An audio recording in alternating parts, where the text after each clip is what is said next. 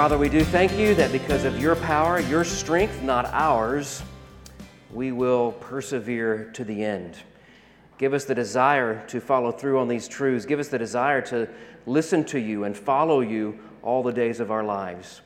Father, you are great and greatly to be praised. We pray that we would do this from the bottom of our hearts, not in a shallow way like we will see the crowds doing even in the triumphal entry of your Son, Christ. Bless us now as we study your word. We ask this in the name of Jesus. Amen. You may be seated. Now, as always, we are blessed here to study the Word of God today. Will you please open your Bibles to Matthew chapter 21? Matthew 21.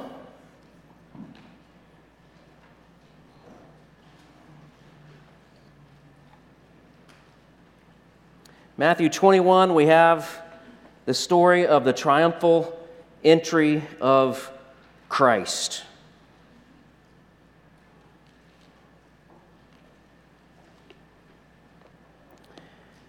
This passage should be somewhat familiar to us, not just in studying this, but in remembering a couple of years ago on Palm Sunday, I did indeed preach Mark's account of the triumphal or triumphant entry of Christ.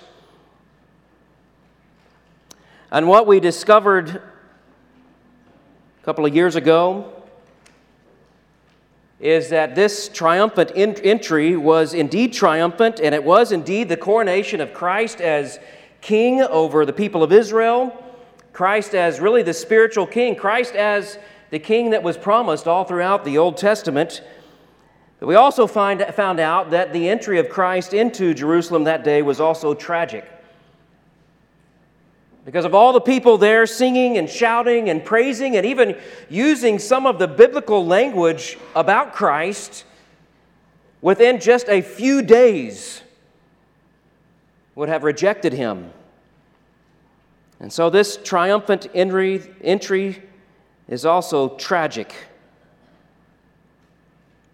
It is a sad testimony to the fickleness of man.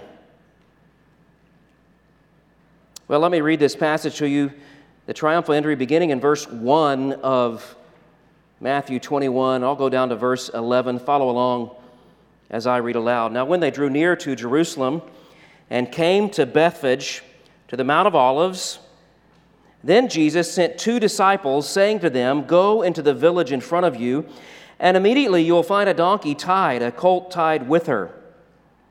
Untie them and bring them to me. If anyone says anything to you, you shall say, 'The Lord needs them,' and he will send them at once." This took place to fulfill what was spoken by the prophet, saying, "Say to the daughter of Zion, Behold, your king is coming to you, humble and mounted on a donkey, a colt, the foal of a beast of burden." The disciples went and did as Jesus had directed them, and they brought the donkey and the colt and put on them their cloaks, and he sat on them being the cloaks, not both of the donkeys.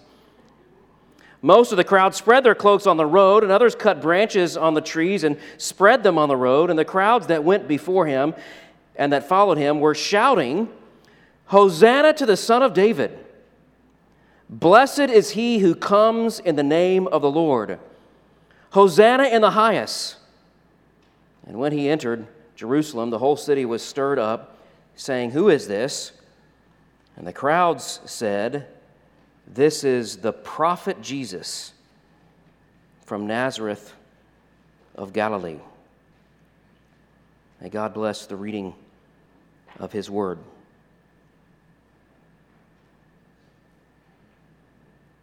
Some of you are familiar with the story of the great cantata, the greatest probably oratorio of all time, Handel's Messiah.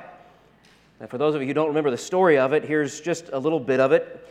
George Frederick Handel was probably the most famous musician of his time. He had written a number of symphonies and orchestras and cantatas or oratorios, and was widely accepted, again, probably the most famous musician of his time. People loved him, but as life went on, his time began to fade. He grew less and less in popularity.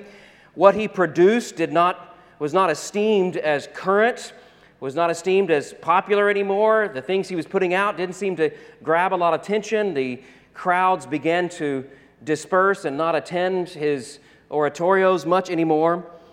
On top of that, as he grew older, he saw, as many of us do as we grow older, some tragedy in his family. Well, it was in the midst of this tragedy and just sort of loss of popularity and loss of sort of his way in life that a friend of his wrote some scripture passages down on a scrap of paper, and at the top of it, he wrote from Isaiah 40, "Comfort ye my people." And he read that, was encouraged, and he was especially encouraged by that phrase, "Comfort ye my people." And he sat down, and with his friend who'd written that, they sat down, and over a period of a couple of days, not sleeping at all, they together wrote the most famous oratorio of all time, Handel's Messiah. Well, he wrote this, and it grew in popularity almost immediately. There was a premiere in Dublin, Ireland, and then later on in London. And it was when he was in London, just a few weeks after premiering this oratorio, that King George was there. You know the story. As the oratorio went on, and as they sang, it built and built, singing these themes of Jesus the Messiah, all of it, by the way, coming from the King James. They used, the entire text came from the King James Bible. That was the Bible the English used that day. As it grew and grew and grew in greatness, it comes to that climax, the Hallelujah chorus. And as the Hallelujah chorus began to be played, King George stood up, and of course nobody in the room could remain seated while the king was standing, so everybody stood up. So now for 300 years, every time this oratorio is played, or even just the song, the Hallelujah chorus is played, the congregation, the audience, stands up. And most of us know some of the words. Maybe we sing along. It's the most beautiful, exhilarating, probably the most beautiful, exhilarating chorus of all time, the Hallelujah chorus. I don't need to tell you this, but over the last 300 years, every time that's played, when everyone stands, probably most of the people standing are not Christians. This has been played in many secular venues throughout the centuries, and people appreciate it far and wide just for its musical beauty, just for its climactic sense that you get to this point of the Hallelujah chorus and the truth of who the Messiah is, even the story of Jesus, even the story of Handel and his friend putting this together. People stand up in awe, they're amazed, they're swept up in the joy and the beauty of what's happening, and they stand up as has been done for 300 years.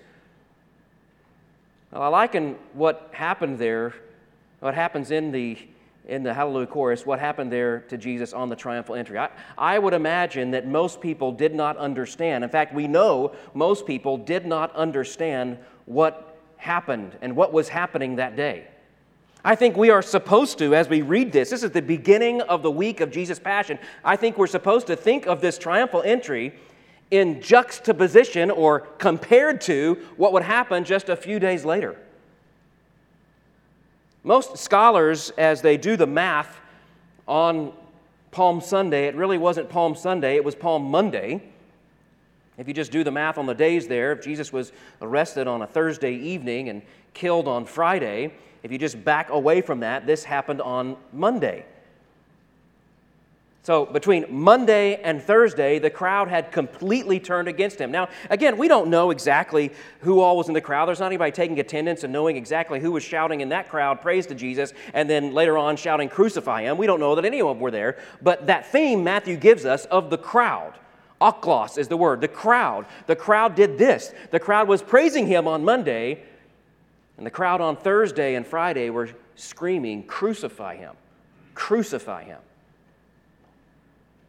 And we have this beautiful story of all this scripture being fulfilled as he comes into Jerusalem in accordance to what Matthew quotes here, Zechariah 9:9, the Christ coming in and humility, people crying out and glorifying God, glorifying Christ, saying some of the same words that the men who we looked at last time, who were saved, the blind men, saying some of the same words, and yet they did not follow Jesus. They walked away unchanged, completely unmoved by the truth of Jesus Christ. Well, I want to do what we did last week, is just walk through the story very briefly and then make a couple of points of application. Just walk through this story with me, if you will. It says in verse 1, they drew near to Jerusalem and came to Bethphage, to the Mount of Olives. I'll just stop right there.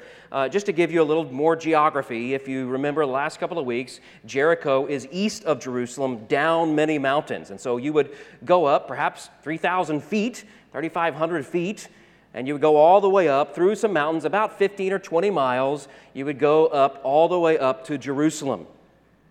Before you got to the old city of Jerusalem, Jerusalem proper, where there was a wall, before you got to that wall, you would ascend the Mount of Olives. The Mount of Olives is sitting higher than Jerusalem. You would come up the backside of the Mount of Olives.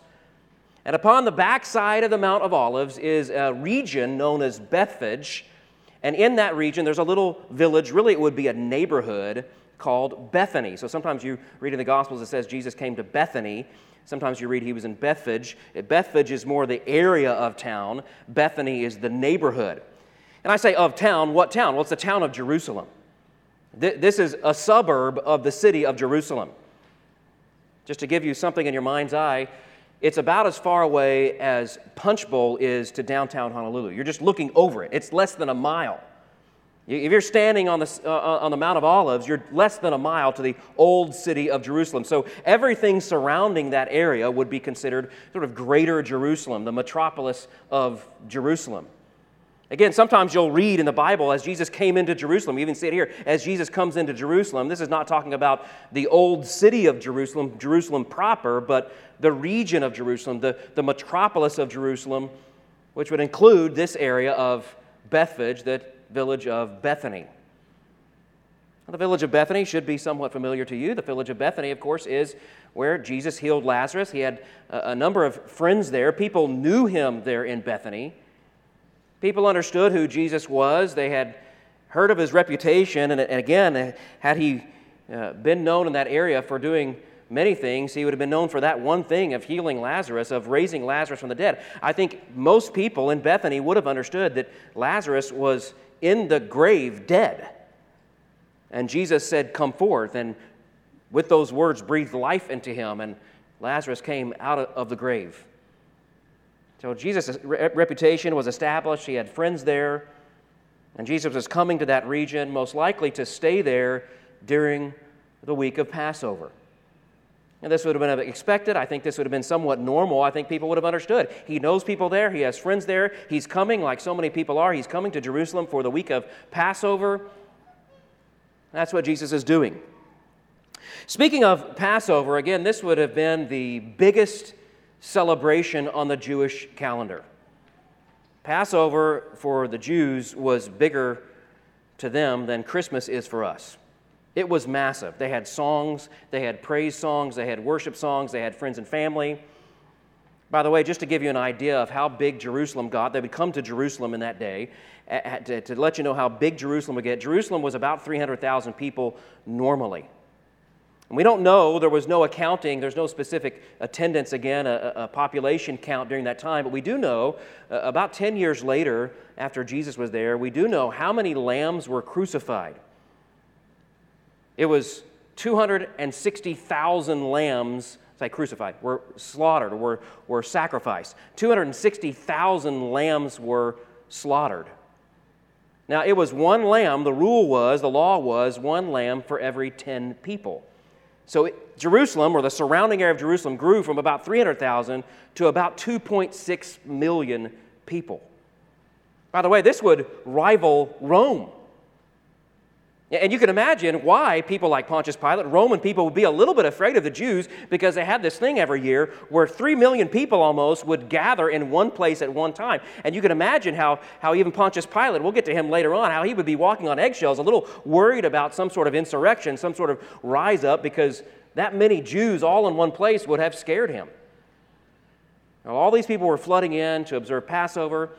Passover, of course, you guys are learning about this in the pastor's class. Passover, of course, is the celebration that marks their freedom from the people of Egypt, the slavery in Egypt. And there was a series of things that they would do, all of them very Christocentric, really pointing to Christ, pointing to what Christ would do, pointing to salvation, pointing to something that God would provide. God had chosen the people of Israel. He was saving them out of Egypt. Of course, the main thing that we would know about that time is that sacrificial lamb.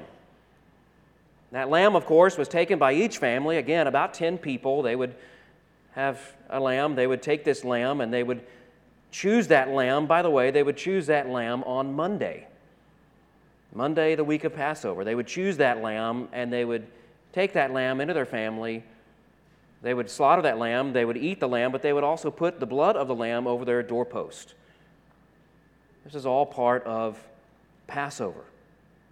Little did they know that this would all be fulfilled in Jesus Christ. But they're all there to celebrate Passover. They're all there to have the Seder dinner, to do this, to walk through this process, to remember that God has not forgotten the people of Israel, and He will free them from their sin. Interesting, those of you who are studying that pastor's class, something you're going to notice is the plagues did not affect the people of Israel except for this last plague. The last plague, had they not gone through the Passover dinner, would have killed them. They would have died. There would have been death. They would have been just as affected, really telling us that they're just as guilty as any human being. Jewish people, they're chosen by God, but they were not any better than any other human. They needed the atonement. They needed the blood atonement, the covering of the Lamb. Well, this is what Jesus is coming into Jerusalem to do. He's coming to celebrate Passover, only He's coming not just to celebrate it, but to fulfill it, to bring it to its completion. All these people are gathering in. One of the things you need to know, one of the things that they would do as they gathered in, like I said earlier, is they would sing songs. One song, a Hallel song that they would sing as they gathered and came up to Jerusalem, was a song that would repeat the phrase, "Save now, save now." What is save now? Well, in the Hebrew, it's Hoshana or Hosanna. And they would be singing this song. This is like a Christmas carol for us. This is a familiar song they would sing at this season every year. Hosanna, Hosanna, Hosanna. The people are shouting Hosanna. They're singing. There's actually on the streets there would be singing, much like we would think of Christmas caroling. They would go around and sing with people and sing with one another and shout and praise God. Hosanna in the highest. Another thing that the people would do is when they saw their family afar off, there was another little ditty that they would sing, and it would go something like this: "Blessed is he who comes in the name of the Lord." So they would be singing these things. Hosanna, blessed is he who comes in the name of the Lord. Now this is the thing that the people are doing as Jesus begins to arrive. It says Jesus sent two of his disciples, saying to them, "Go into the village in front of you." We assume this is Bethany. "And immediately you'll find a donkey tied and a colt with her. Untie them and bring them to me." Interesting to note right here, Matthew's the only one that includes the fact that this was so young a foal that the donkey's mother had to be with her to keep her calm. The rest of them just talk about the young donkey. Matthew gives us a little more, I think, of the humility of Christ. This is such a young, perhaps even unbroken colt that the mother needed to be there with her, with the baby donkey, so that it would not freak out as Jesus came into the village. "Go into the village in front of you. Immediately you'll find a donkey tied and a colt with her. Untie them, bring them to me. If anyone says anything to you, you shall say, 'The Lord needs them,' and he will send them at once." Now, just pause right there. There's some people that speculate here this is a peek into the deity of Christ, that Jesus knows he's under control, perhaps even not just the omniscience, but the omnipotence of Christ, that he has enough power to control the donkey and to control the owner, and all this stuff is all under his strength. And perhaps that's true. I do not deny the deity of Christ at all. I affirm it. I've preached it many times from this pulpit. I do think something a little more mundane happened here. And you can disagree with me. I'm not going to go to the stake for this. I think something just normal happened. I think perhaps this guy knew Jesus. Maybe the owner of the colt understood what was happening. Maybe Jesus had told him. He had been to Bethany many times. People knew him there. Perhaps it was even with people they knew. It's just not mentioned because it's not that important who it was or where it was. Just go to that place. There's going to be a donkey. I need that donkey. and they'll send and just say the Lord needs it. And perhaps that man knew exactly who the Lord was. It was Jesus. And Jesus, again, by many of his followers, including we saw the blind man earlier, called him Lord. One of Paul's favorite terms for Jesus is Lord. The Lord needs him. So I think something mundane here is that's not to say that Jesus isn't God. It's just to say I think something more mundane happened here. They went in, they got the donkey and its mother. They brought it to Jesus. Matthew adds, he loves to do this, again, his primary audience, though not his only audience, his primary audience being Jewish, he points this out. This took place to fulfill what was spoken by the prophet, saying, "Say to the daughter of Zion, behold, your king is coming to you, humble and mounted on a donkey, on a colt, the foal of a beast of burden."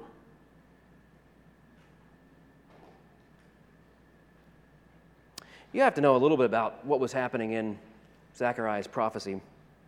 Right before Zechariah mentions this and talks about your king is coming, he is telling the people of Israel that there will be a king, a secular king, a godless king, a pagan king that will rise up. And this king will, in essence, unify all that part of the world. And this king will ride on a steed, and this king will have a silver sword, and this king will dominate and create power, and eventually he will create a level of peace. Most scholars agree that that king was Alexander the Great.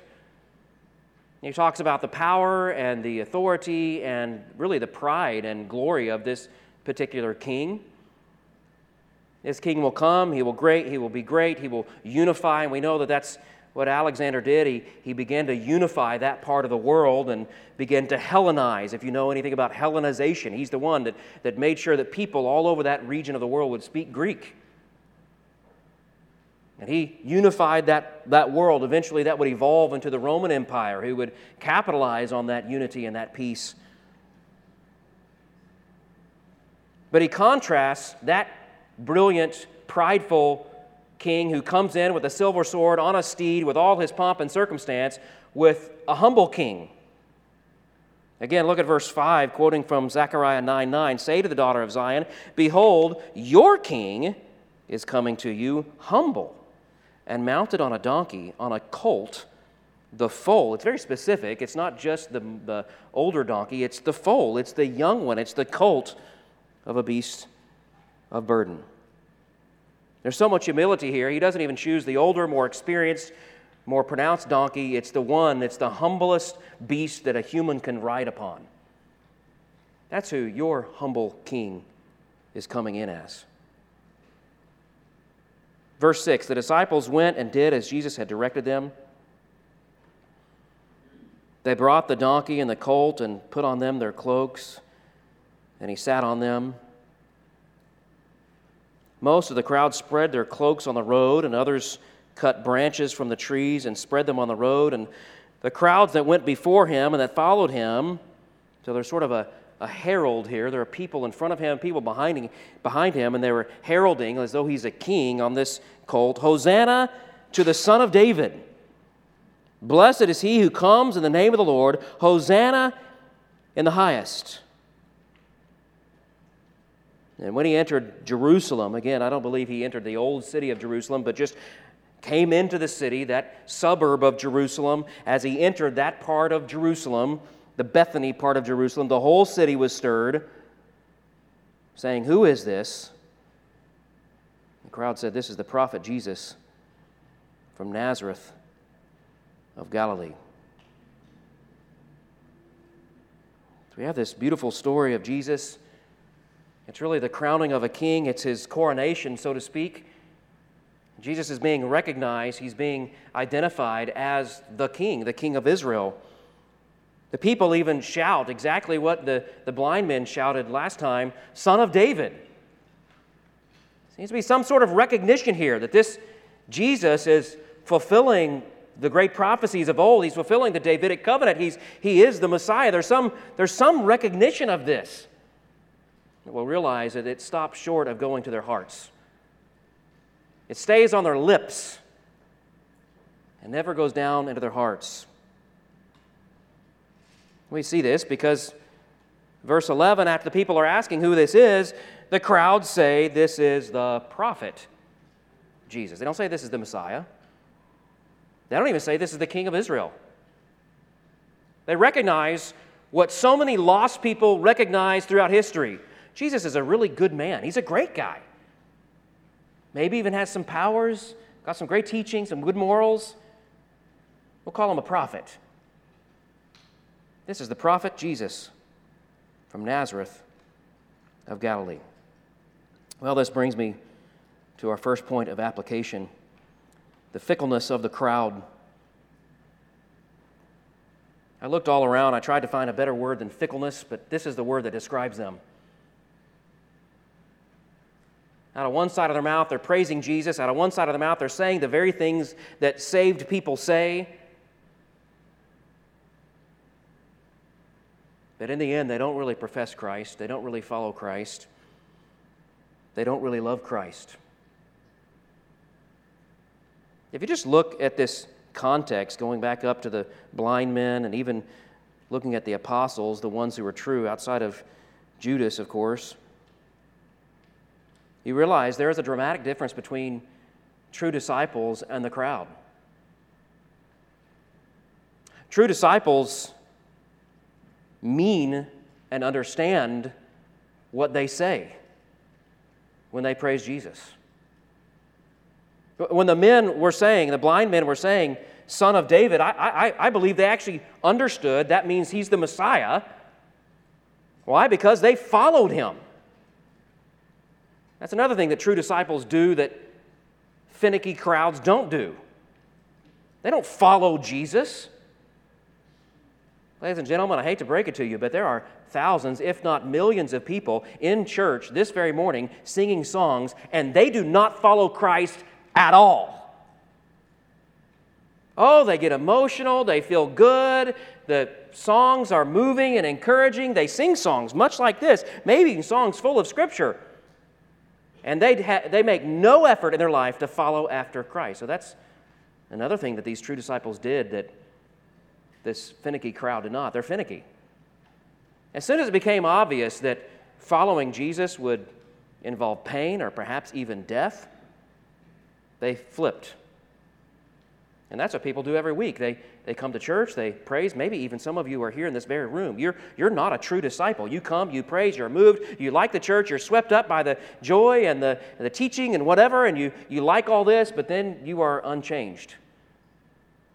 Nothing has changed your heart. Nothing has truly changed you.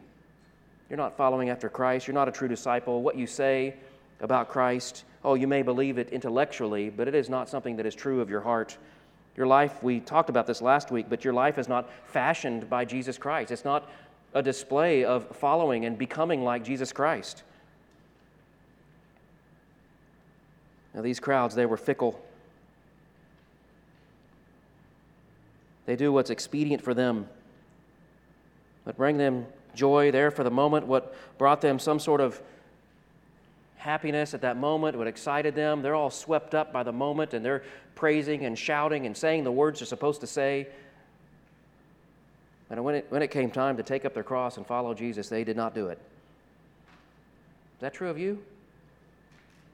Is that real for you? You're like a crowd. You say all the right things. Maybe even intellectually you affirm all the right things, but when it comes to actually following Jesus, you're nowhere to be found.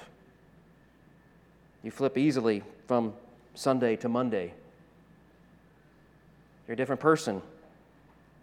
Take on a different persona. Act different, live different, love different than you do any other day of the week. This is what Jesus calls over and over hypocrisy.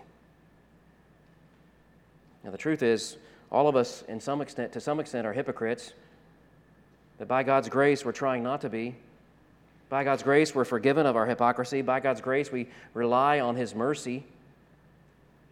We rely on His grace.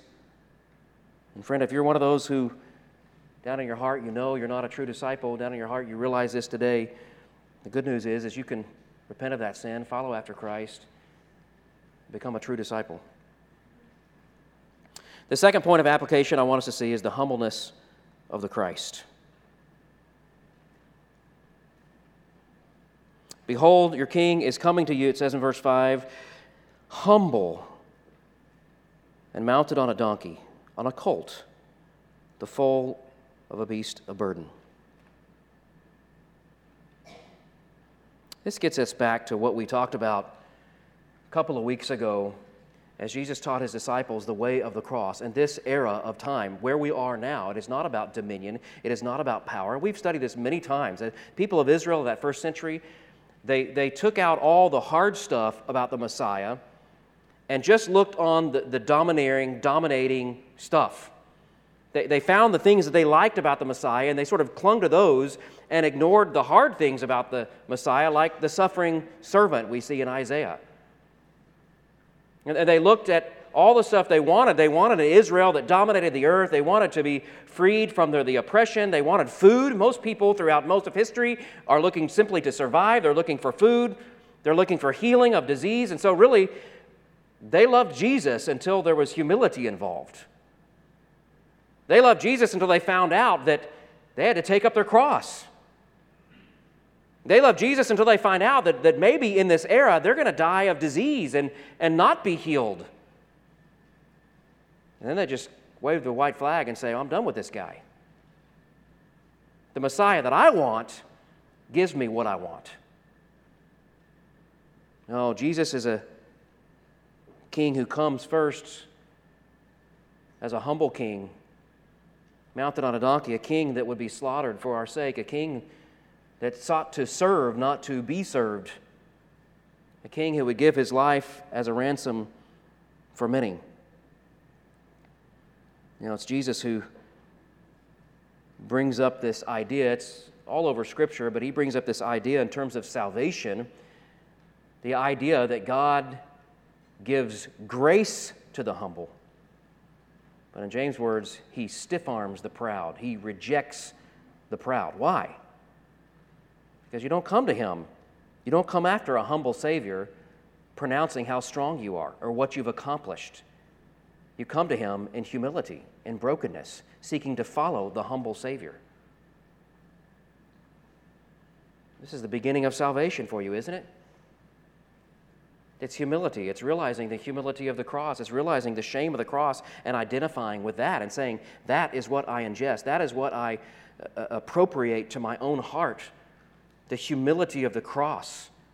I come broken, realizing I am nothing.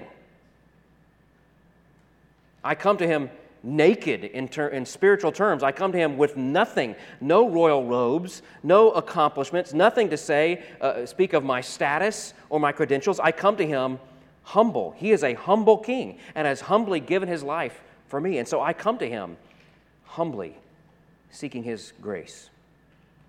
That doesn't mean that Jesus is some sort of effeminate Savior who just is a big pushover. No, one day he will come with a sword. One day he will come on a steed. One day he will come and rule and reign and judge.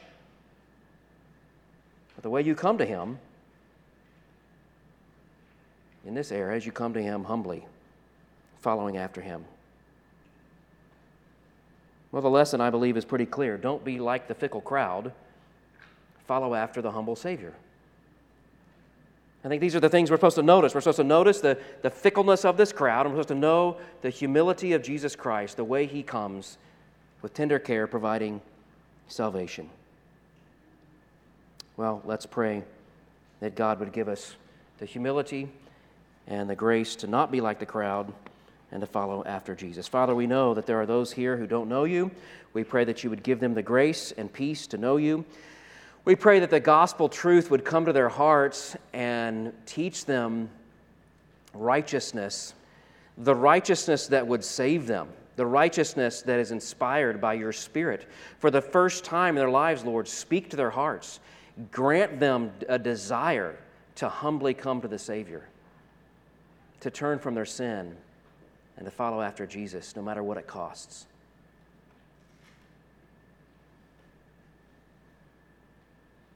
Lord, may we be like Jesus. May we see our Savior, who in this era comes on a young donkey, to a village outside of Jerusalem, in the midst of a bunch of hypocritical praise, to give his life for those very people, to give his life for all who would believe in him. And so, Lord, we proclaim our belief in Christ. We thank you that you would even give us the grace to understand and believe in him. We pray that our faith, our belief in him would grow stronger. We pray even today as we see the humbleness of our Savior, Lord, you would bless us as we seek to follow after him and deny ourselves. Help us in this, we pray in Jesus' name. Amen. All right, let's stand for a benediction.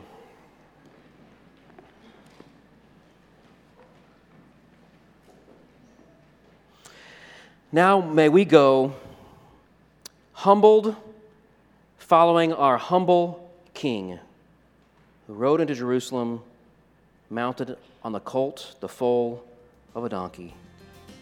And may we rejoice in him forevermore.